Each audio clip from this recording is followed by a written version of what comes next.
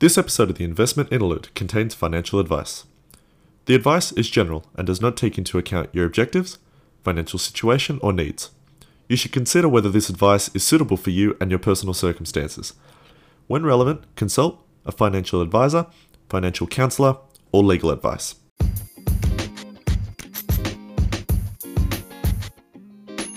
You're listening to the Investment Interlude, a podcast that talks about money, finances, the stock market, and the economy as a whole. I'm Thomas Patterson, a finance and economics student at the University of Wollongong, and I'm here to keep you up to date on the economy and new tips that I've found on my journey to newfound wealth. Good morning, good afternoon, good evening on your commute to work, studying for that exam, or putting off some extra work and making a podcast that explains investing. Whatever you're doing, welcome. It's good to have everyone back. To anyone joining us new, my name's Tom. I run this podcast, The Investment Interlude, and I'm here to teach you about stocks, investing, and pass on my knowledge that I've learnt doing a finance degree. And, that little bit of economics that apparently I'm supposed to know as well. So, a lot of info in this episode is sourced from websites such as Investopedia and The Motley Fool, since a lot is written in basics with great terminology, which is easy for me to read out to everyone listening, and that might not have the best grasp on financial terminology. So, we're back to the investing side of things this week, but never fear, trading topics will be back, so don't stress about that. So, today, we're talking about what's a stock worth? Well, I've asked this to a couple of people actually out at the pubs and things like that. So, here's my market research. Look, you could simply go with the stock price, and that's basically what I get from almost anyone and everyone. But that price is subject to market whims, also known as supply and demand. Told you this would have a bit of economics in it. Another alternative is to determine the stock's intrinsic value. The intrinsic value of a stock is its true value. It refers to what a stock, or actually any asset for that matter, is really worth. Even if some investors think it's worth a lot more or less than that amount. So, for example, something that might have a high intrinsic value but a low stock price, it would be a bargain, for example. You might think that actually calculating intrinsic value would be difficult. That's really not the case. Not only can you determine the intrinsic value of a stock, but you can also use it to search for the best bargains in the market. Really, right? Look, knowing an investment's intrinsic value is useful, especially if you're a value investor, with the goal of buying stocks or other investments at a discount. So look, what is value investing? That could be a new term to some that's just joining us. I have mentioned it a little bit before, but in detail. Value investing is an investment strategy that basically involves picking stocks that appear to be trading for less than their intrinsic value, or book value as they can sometimes be referred to. Value investors actively look out for stocks that they think the stock market is underestimating. A good example of this could be something like Tesla, specifically, basically any company at this point that Elon Musk runs.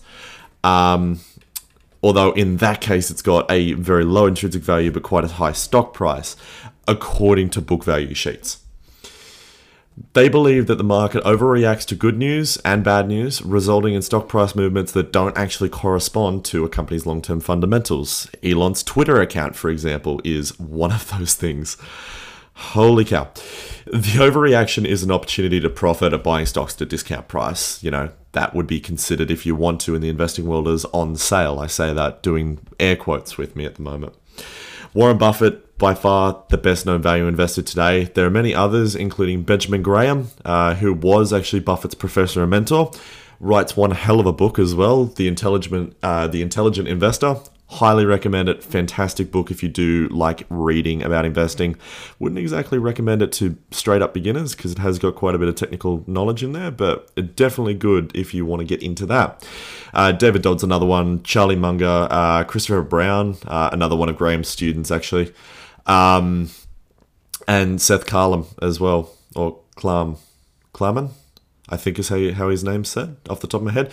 He's the billionaire hedge fund manager who would probably be screaming after the whole Wall Street bets incident with GameStop. Look, in investing, and more specifically finance, there are three ways to calculate your intrinsic value. One is the discounted cash flow model, or DCF as we call it in finance. Now, it gets a little bit mathsy, so I personally have an Excel program to help me do a DCF. I think it's by far so much easier. I'm pretty sure a lot of people actually just make DCF templates as well. I personally wrote my own just because I think it's easiest. But heavily, if you don't want to get into writing Excel stuff, by all means go and download one. They're just as good. I just made mine a little bit colorful and a little bit pretty. Without getting into the actual formula of how to do it, it's a fairly quick process, or it can be involved if you choose to do it by hand. Highly don't really recommend that, but if you want to, you can. Keep up and brush up with your maths though. So you need to estimate the company's future cash flows, calculate the present value of each of these future cash flows, and sum the present values to obtain the intrinsic value of a stock. Can be completely done by hand using time value of money calculations, TMV as we like to call it. They're not very hard to do, but they can be when you start getting into things like annuities and things like that. I don't necessarily come up, but to get the cash flows, they're going to be a bit interesting if they're reoccurring and they're putting money into cash. And it's not the easiest thing to do without actually having the Excel spreadsheet, hence why it's the best thing to do. But by far, the first step is the toughest. Estimating a company's future cash flow requires you basically to combine the skills of Warren Buffett and Nostradamus at that point. You'll need to be able to delve into the financial statements of a business. Unsurprisingly, previous cash flows would be a good place to start. Big whoop. As generally, generally, they're a pretty good indicator of future performance, but that's not always guaranteed. We see that so often with growth and things like that, but past performance is generally a good one to talk to the stability of a company. You'll also need to gain a decent amount of understanding to do with the company's growth prospects to make an educated guess about how the cash flow could change in the future. For example, something like Netflix revolutionized and everything went digital. I think a lot of investors actually saw Netflix going digital back when it was becoming a thing. Blockbuster was optioned to pick it up. They said, we don't want to acquire the company. We think it's a waste of money. Everyone's always going to want to go brick and mortar stores. And now where's Blockbuster? Rest in peace to the kings who still remember what Blockbuster is. For example, look, the way you can do that, you look at a current cash flow statement and see that it's generated cash flow of, say, like $100 million over the last 12 months, right? And then based on the company's growth prospects, you can estimate that maybe the cash flow will grow by about 5% annually. If you use a rate of return, the ROR, of about 4%, the intrinsic value of this would be a little bit over $2.8 billion using the cash, like a DCF going out for 25 years. So 100 million. 25 years, 2.8 billion, you can see how value investing can definitely add up. It's not the get rich quick. And I remember that Warren Buffett did say one of the most important quotes, which is he was asked the question, why aren't people interested in value investing anymore? And he said, nobody wants to get rich slow. Completely true. But investing, I personally think, should be about building wealth. If you're super interested in trading and things like that, by all means, go and do your thing. I do it too. I love a little bit of short-term game. It can fill potholes and sort of almost in a really blasphemous way hedge any value losses that you have in a portfolio. But anyhow, that's a good way of doing it. So that's the DCF model anyhow. Another one that you can use is analysis based on financial metrics. Personally, this is how I do a lot of it. So a quick and easy way of determining intrinsic value of a stock is to use a financial metric or a ratio. The most common one would be price to earnings, or your PE ratio. Google loves showing those ones pretty often. So the way that you use a PE ratio, you could go, so the intrinsic value would equal then this is the formula, the earnings per share, so your EPS, times 1 plus R, times your PE ratio, R being your rate of return, like what rate you expect that to grow at. So putting that into an actual calculation, $3.30 per share you get earned, then you've got times 1 plus, and you think you're going to have a growth rate of 12.5%. For that, you'd be looking at 0.125, because that's 12.5%. And then you've got times 35.5 for your PE, and then you've got a per share of 131.79. What does that mean? That's what the intrinsic value of the share is. So if your share price is under $131, you should pick it up because it's worth more. If your share price is over, the market share price is over that intrinsic value of 131.79, don't buy it because it's not worth it, in a way of saying that. So what is actually the PE ratio? The price to earnings ratio is very simply the ratio for valuing a company that measures its current share price relative to its per share earnings, so its EPS. The price to earnings ratio is also sometimes known as the price multiple or the earnings multiple. As I said, it is a type of multiple or ratio.